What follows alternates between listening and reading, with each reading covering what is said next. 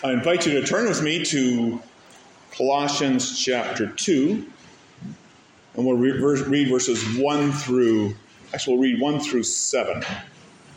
Our focus is verses 6 and 7. So Colossians chapter 2, 1 through 7.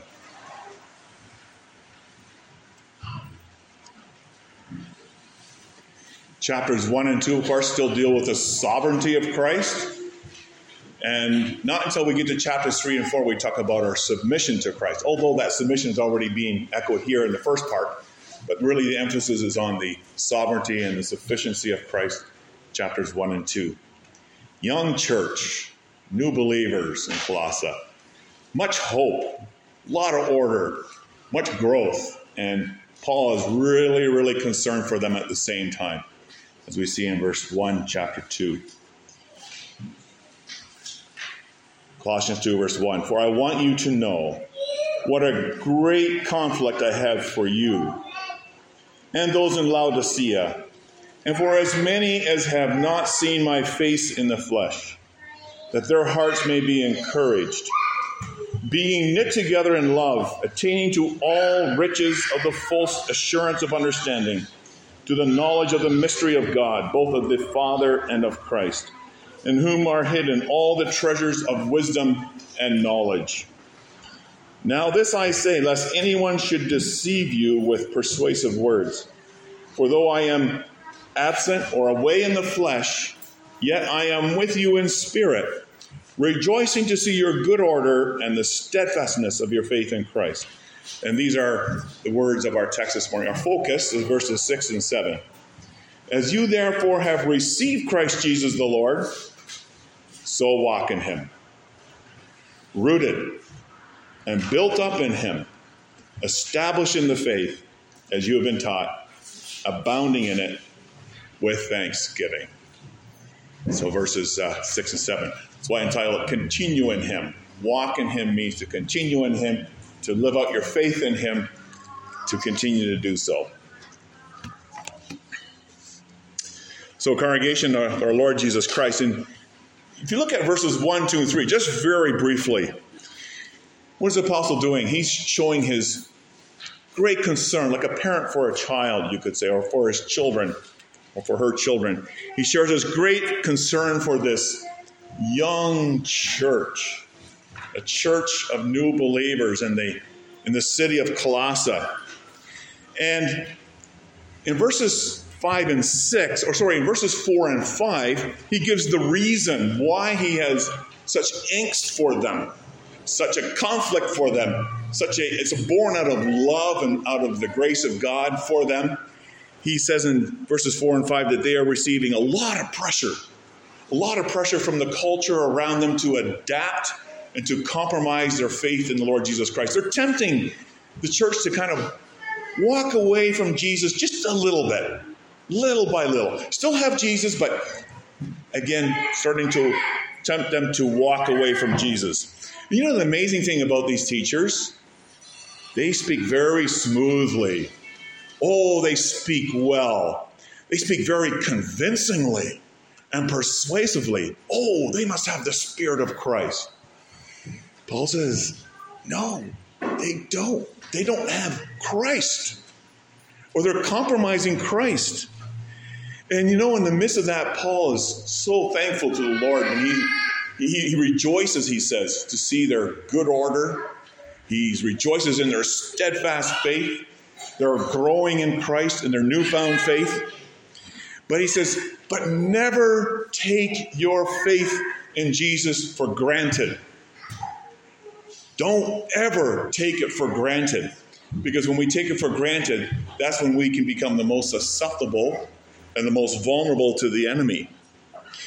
They need to be really aware of the real threat of those who want to take them away from Christ, that they begin to adapt and compromise with the culture around them. And it's in that context, in verses 6 and 7, Paul encourages them to, you could say, immunize. We know what immunizations are, right? They immunize against disease. He says, I want you to immunize yourself against these threats And this is how you do it. Verse 6. As therefore you have received Christ, Jesus the Lord. Beautiful terms for Christ. Christ, Jesus the Lord. The one who is Savior, the one, the anointed one. He is Lord. That was their confession. He says, as you have received him, so walk in him.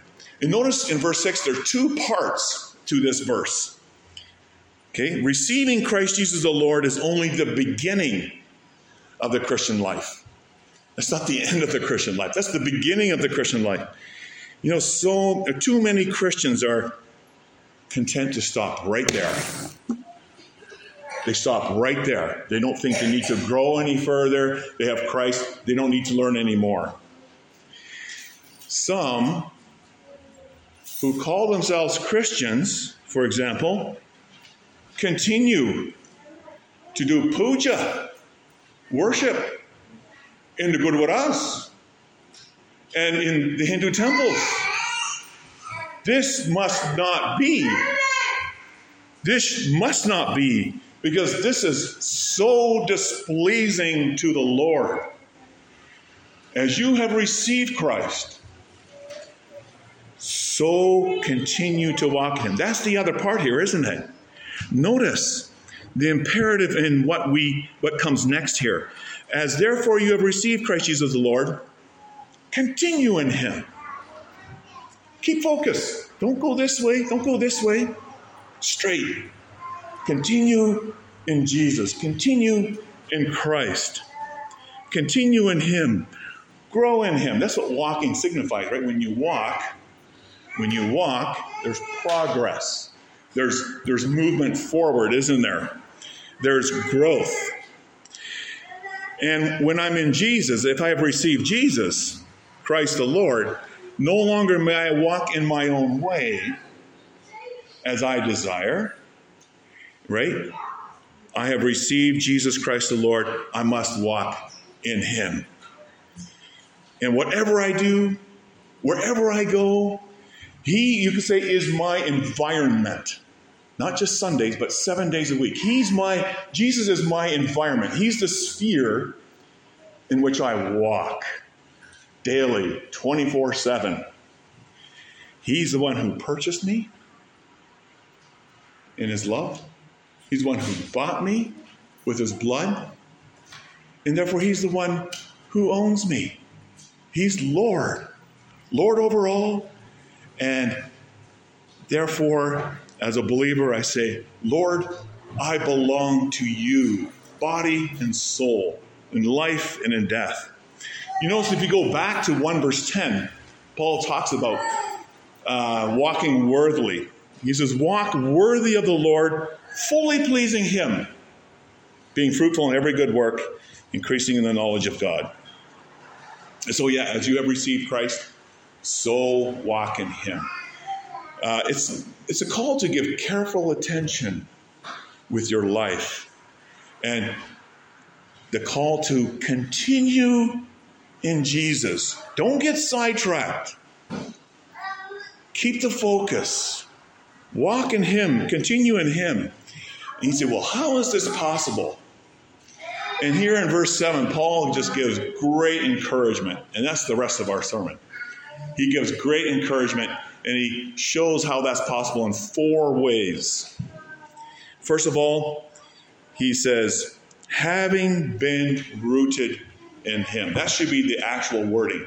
Having been rooted in him. The word used for rooted, of course, when we think of rooted, what do we think of? We think of trees, don't we? It's used of a tree which has its roots deep into the soil. And just as a tree is rooted deeply in the soil and draws its nourishment for life from its roots, so the Christian, so the body of Christ, the church, is rooted in Christ. He's a source of life. He's a source of strength. Now, the other thing we need to pay attention here, even the tenses, they're inspired by God. They're given by God for our encouragement. So it's a very important way of saying it. Having been rooted. it's not something you have done. It's not something that we do. We didn't root ourselves. You have been rooted. By whom? You didn't root yourself. You have been rooted by the sovereign grace of God. It's his act, his wonderful acts in Christ Jesus. He took you out of that darkness that you were walking in, and he planted you. He planted the congregation of Colossae in the soil of Christ's death and resurrection. You know that having been rooted literally means it's a once-for-all time action. It's a once-for-all time planting of the people in Christ. It doesn't happen again and again and again. That's been done. That's complete once for all in Christ. Our forever encouragement is that the congregation is rooted in the death and resurrection, in the soil of Christ's death and resurrection itself. The rooting took place when? When you confessed, when you believed, when you received by faith all that is yours in Christ. When you trusted in Christ Jesus the Lord. And the result of that is that you continue to be rooted in Jesus.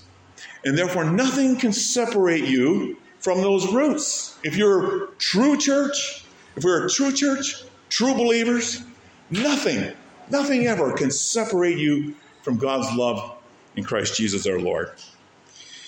Notice the roots are in whom?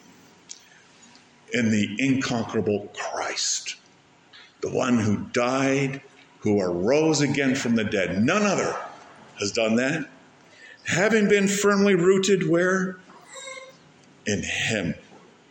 The nourishment, this life is, the supernatural life, you could say, this new life is derived from a relationship that God has established with us in Christ. And that's by his choice and by his sovereign act of grace.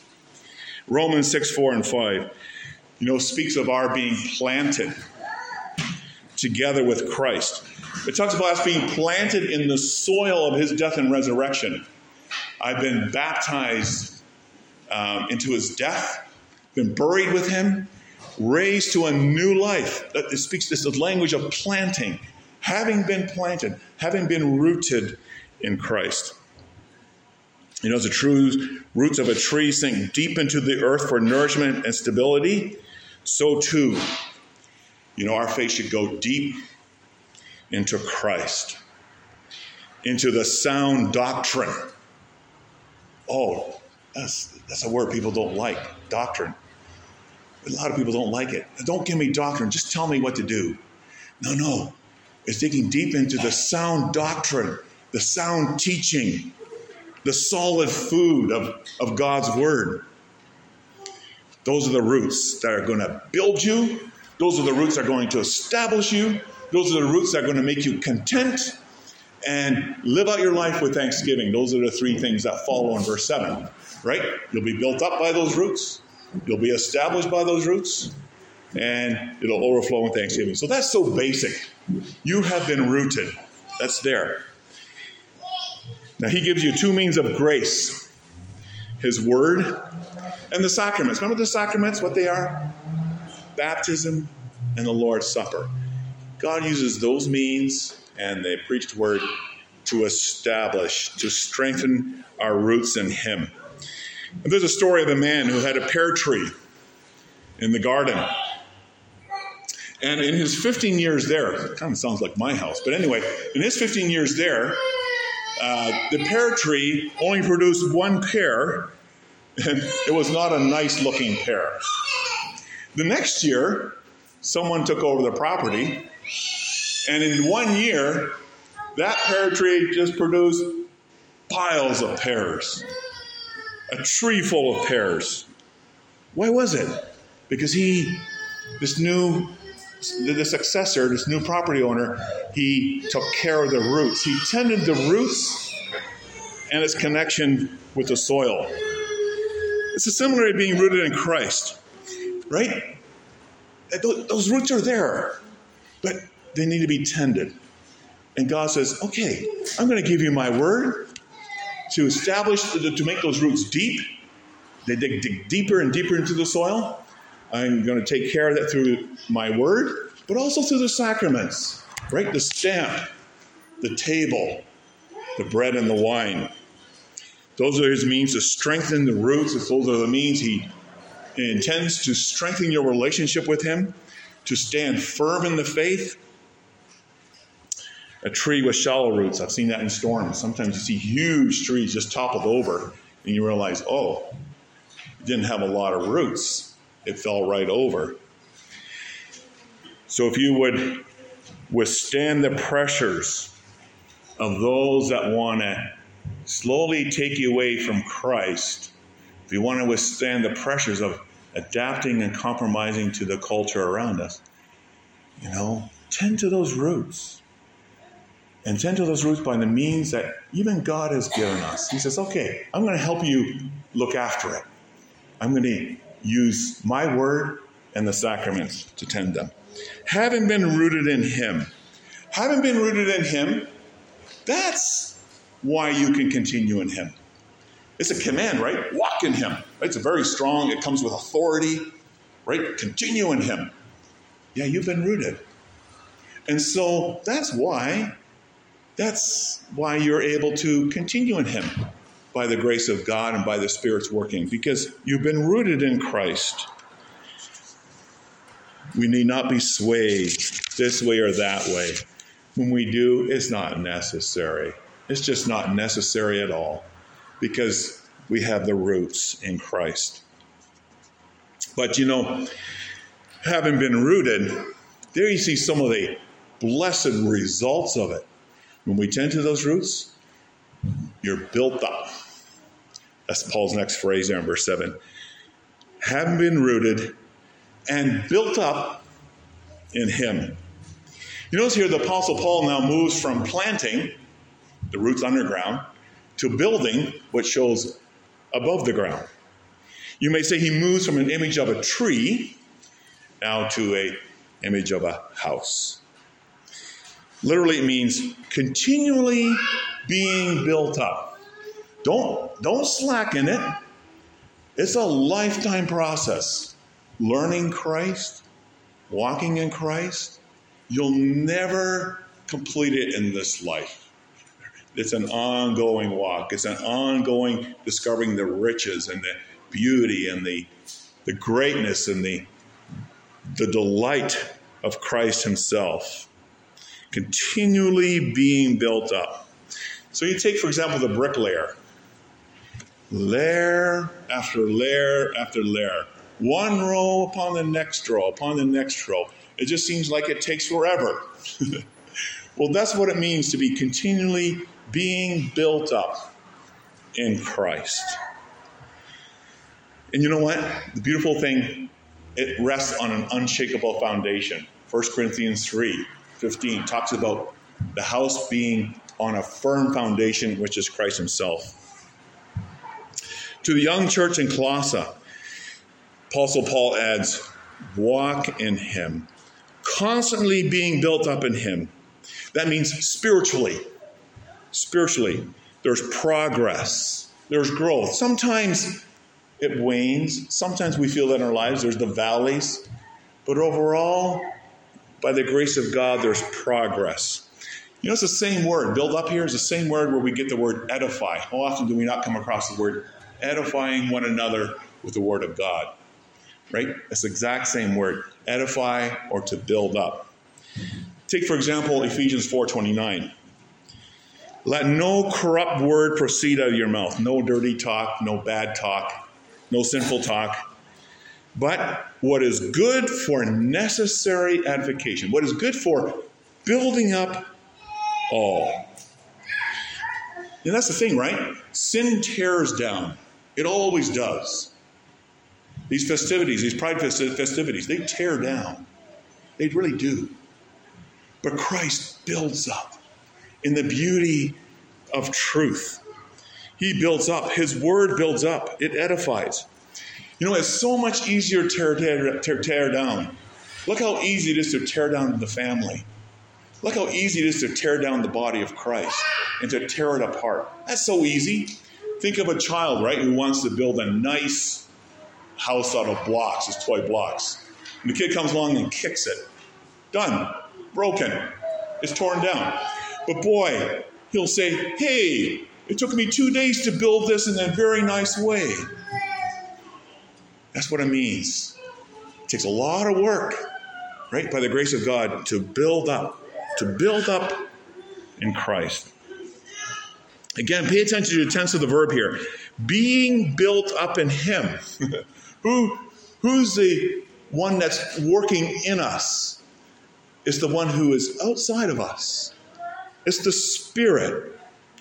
Right? The power that brings about this building up is coming from outside of us. It's the Holy Spirit. And this is such a comfort, such an encouragement for us, because when we see the sin within, we think, how is that possible? But the beautiful thing is the one who raised Christ from the dead is at work in you, the body of Christ, doing that same kind of work. Ephesians 1:19, raising his body from the dead, nourishing in that new life, that same energy. At the same time, having made a good beginning, we must not become complacent and stop there, right?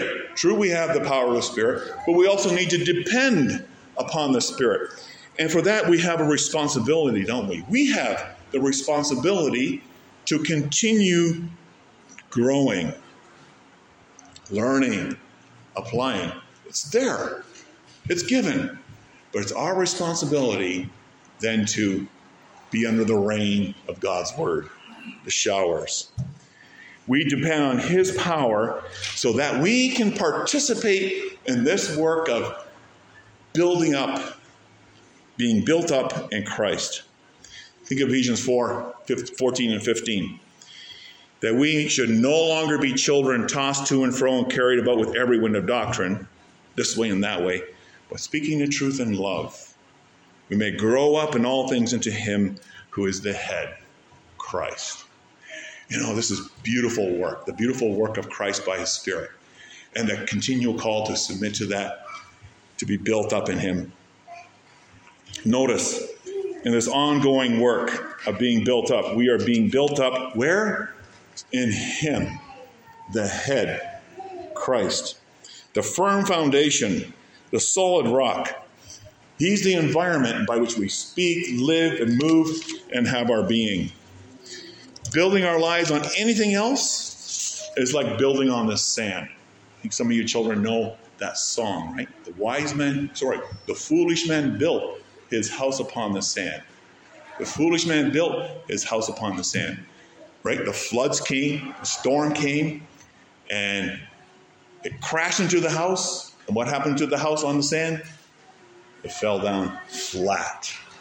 The only house that will stand is the house that's being built upon Christ. And the beautiful thing is the church will outlast this world. That's the only thing that will outlast this world. The gates of hell shall never prevail against it. When the heavens and the earth are shaken up on the day of judgment, you will be secure in Christ. You are secure in Christ, built up in him. Continue in him, having been rooted in him. That's why you can continue being built up in him, and more. Third, being established in the faith. What's it mean to be established? We talk about being established in our business, right? There's a certain firmness, there's a certain stability to that business.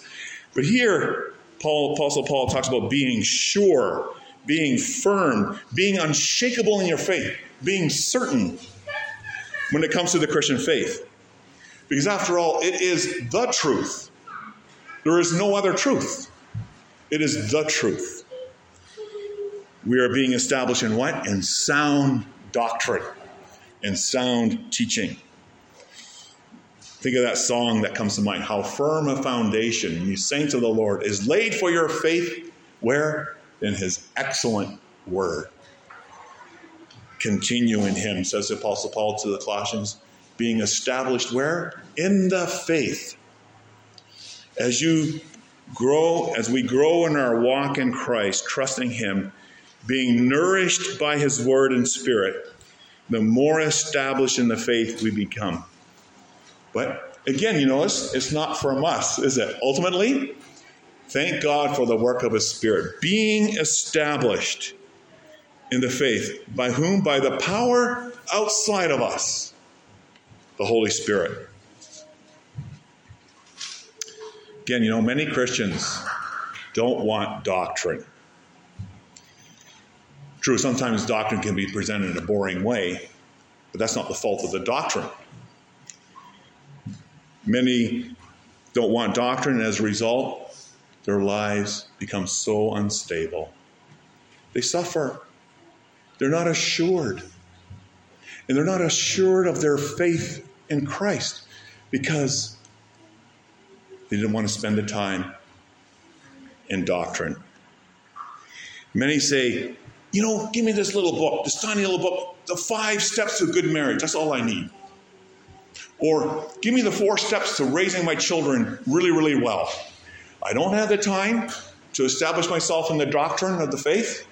I just need those little quick snips and, kind of like the McDonald's approach to life. Quick, easy, done. That's the mood of the church today. We don't want to work hard at it. We don't want to give our lives to it. We don't, and we suffer because as a result, we're not being established in it. And therefore we suffer not having that firmness, that stability, that assurance. Being established in the faith means being established in the sound doctrine of Christ. Paul was really preaching a lot of doctrine, a lot of teaching to the Colossians. If you look at 1 verse 23, he speaks of continuing in the faith, grounded and steadfast. Not just receiving Him, but walking, growing in Him. 1 Corinthians 15, the great resurrection chapter. Paul says, be steadfast, immovable, always abounding in the work of the Lord. Why so? Well, first of all, it glorifies God. This is what He commands. This is what He wants. Second of all, the attacks against your faith are all around us. And we need to withstand them. And the Spirit, the Holy Spirit, uses this sound doctrine to enable us to grow in our confidence and our certainty that we're not blown over by the winds of change. We stand firm with a faith that cannot be shaken. We have an answer to those who would mock us. We have an answer by which we undermine their sand, their houses which are built on the sand, so that it collapses. That's what we have in mind, by the way, when we have, for example, the Children's Catechism. Think about it. It's instruction. It's doctrine. It's teaching doctrine. It's already forming the hearts and the minds of children to be deeply rooted in Christ. Simple, but beautiful, full. Your children are being established in the faith. That's one of the purposes why we have the Heidelberg Catechism. That's one of the reasons why we teach the Heidelberg Catechism. It was since the time of the Reformation. The church felt so lost. They didn't know what to believe. They didn't know which way to go. And out of that, the church became convinced, they need to hear a system of truth where they can be comforted, edified, and strengthened in the holy faith, in the truth of Christianity. Notice verse 7, being established in the faith as you have been taught. That's the precondition. As you have been taught, you've been established in the faith. Being established in the faith. By the way, that's how we establish strong families, strong marriages, strong families. Not the quick 20-page book on 5 steps, but being established in the Word of God, in Christ. Continue in Christ, being rooted in Him. Avail yourself of Christ, being built up in Him, being established in the faith. And sometimes people say, how come I'm not so thankful? And of course, we all have periods in our lives where we just don't feel that gratitude in our lives, that thankfulness in our lives. But this is the secret. What's the secret to abounding, to overflowing with thanksgiving? Christ. Having been rooted in him, built up in him, established in the faith. That's the secret to overflowing with thanksgiving. That leads us to the last part of verse 7. It's even in a different tense there. Continuing in thanksgiving. Even as you're growing and as you're being built up and as you're being established. Continue him bounding in thanksgiving. It doesn't mean things are always happy. It doesn't mean there's no sad things. But in the midst of it all, you have Christ who can, and he assures us that no one and nothing can steal or rob us of our faith. We return again and again to the cross, don't we? Out of sheer wonder, why Jesus? Why did you do this for me? Why did you pay the perfect price on the cross? You, the sinless one. Why did you do that for me? I who did not deserve it. And more than that, why did you take it upon yourself to also cover me with your righteousness, your perfect righteousness, so that I can stand firm in the day of judgment, not because of who I am, because of Christ. Oh, he's worth it all. What shall I render to the Lord for all his benefits to me? Only thing I can do is take up the cup of salvation, the salvation he's given me, and just show him thanks. Yeah, so take the time. It's never wasted time. It never is. Take the time to grow through daily devotions around the table. How many of us read the Bible every day? Every day. So important. Even children learn a little song. Read your Bible, pray every day, pray every day, pray every day. Read your Bible, pray every day, and you'll grow. It's true. Every day. Read a chapter. You can get through the whole Bible in 1 year reading 3 chapters a day. And I think the Psalms twice over. Really important just to strengthen, feed on Christ. Grow through Bible study, regular worship, receiving instruction. Colossians 3:15 and 16, Paul says it this way: let the word of God dwell in you richly. Don't be stingy towards the word. Let Christ do his work. Let it dwell in you richly. In all wisdom, teaching, admonishing one another in psalms, hymns, and spiritual songs, singing with grace in your hearts to the Lord. Whatever you do in word or in deed, do all in the name of the Lord Jesus, giving thanks to God the Father through him.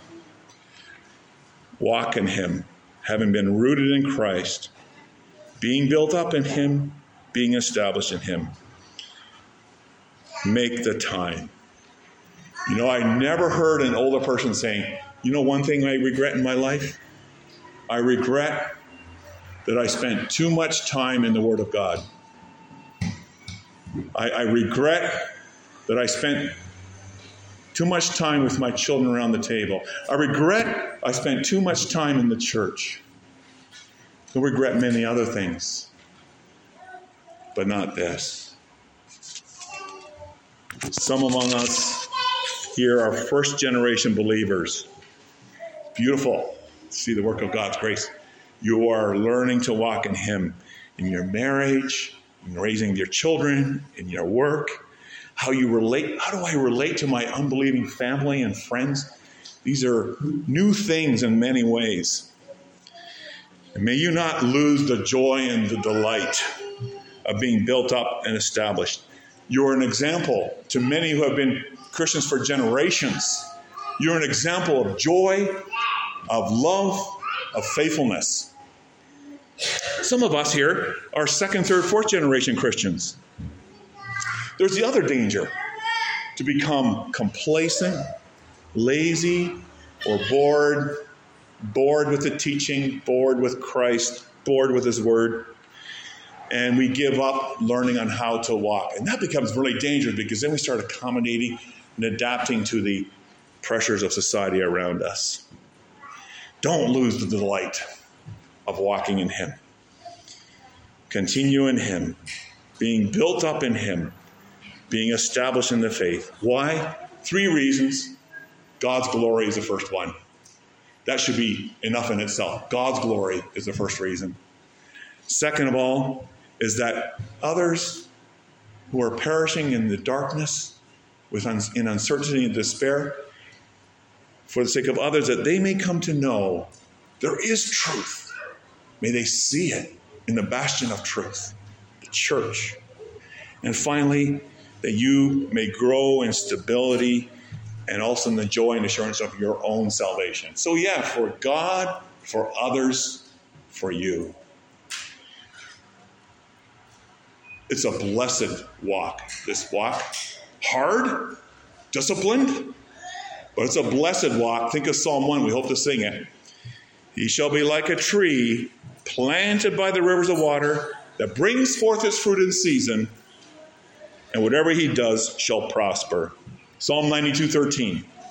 Those who are planted in the house of the Lord shall flourish in the courts of the Lord. Amen.